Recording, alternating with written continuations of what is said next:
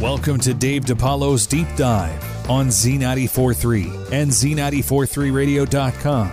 Brought to you by The Waterford at Edison Lakes, an independent and assisted living community in Mishawaka. Come discover the difference. One of my personal favorite groups of all time, Heart, was formed in 1970, featuring sisters Ann and Nancy Wilson.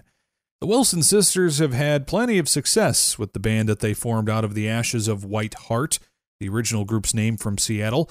In 1973, the band began their most famous lineup of superstars, pushing out hits like Crazy on You, Magic Man, and Barracuda. But the Wilson sisters have also had an interesting and tumultuous personal life.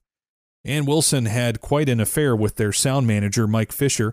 At the same time, Nancy was dating Fisher's brother, Roger, who just so happened to be the lead guitarist for Heart.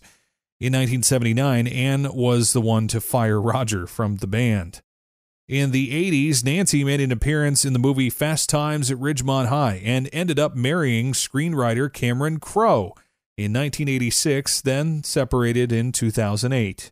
Like most band members in the U.S., you can get your start in music while also having worked in fast food. Ann once worked in a KFC restaurant and was fired before the band hit it big. But if she hadn't been fired, the band wouldn't have materialized and turned into a success. Ann says that at one time she considered sending a platinum record to Colonel Sanders just to thank him for receiving that pink slip. At some point at the height of the band's success, Heart's manager and male bandmates implored Nancy to talk to Ann into losing weight, arguing that the extra pounds were affecting the band's record sales.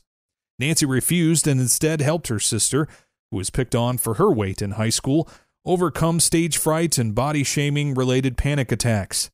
According to the 2018 book Women Who Rock by Evelyn McDonnell, Nancy would stand nose to nose with Ann, saying, "Hello, hello, come back, come here, I'm with you, look at me, keep looking at me," and Ann would. And if you can believe it, one of the Wilson sisters had quite a stuttering problem as a child. Ann Wilson says her childhood stutter disappeared when she started singing more often. And that is your deep dive for today.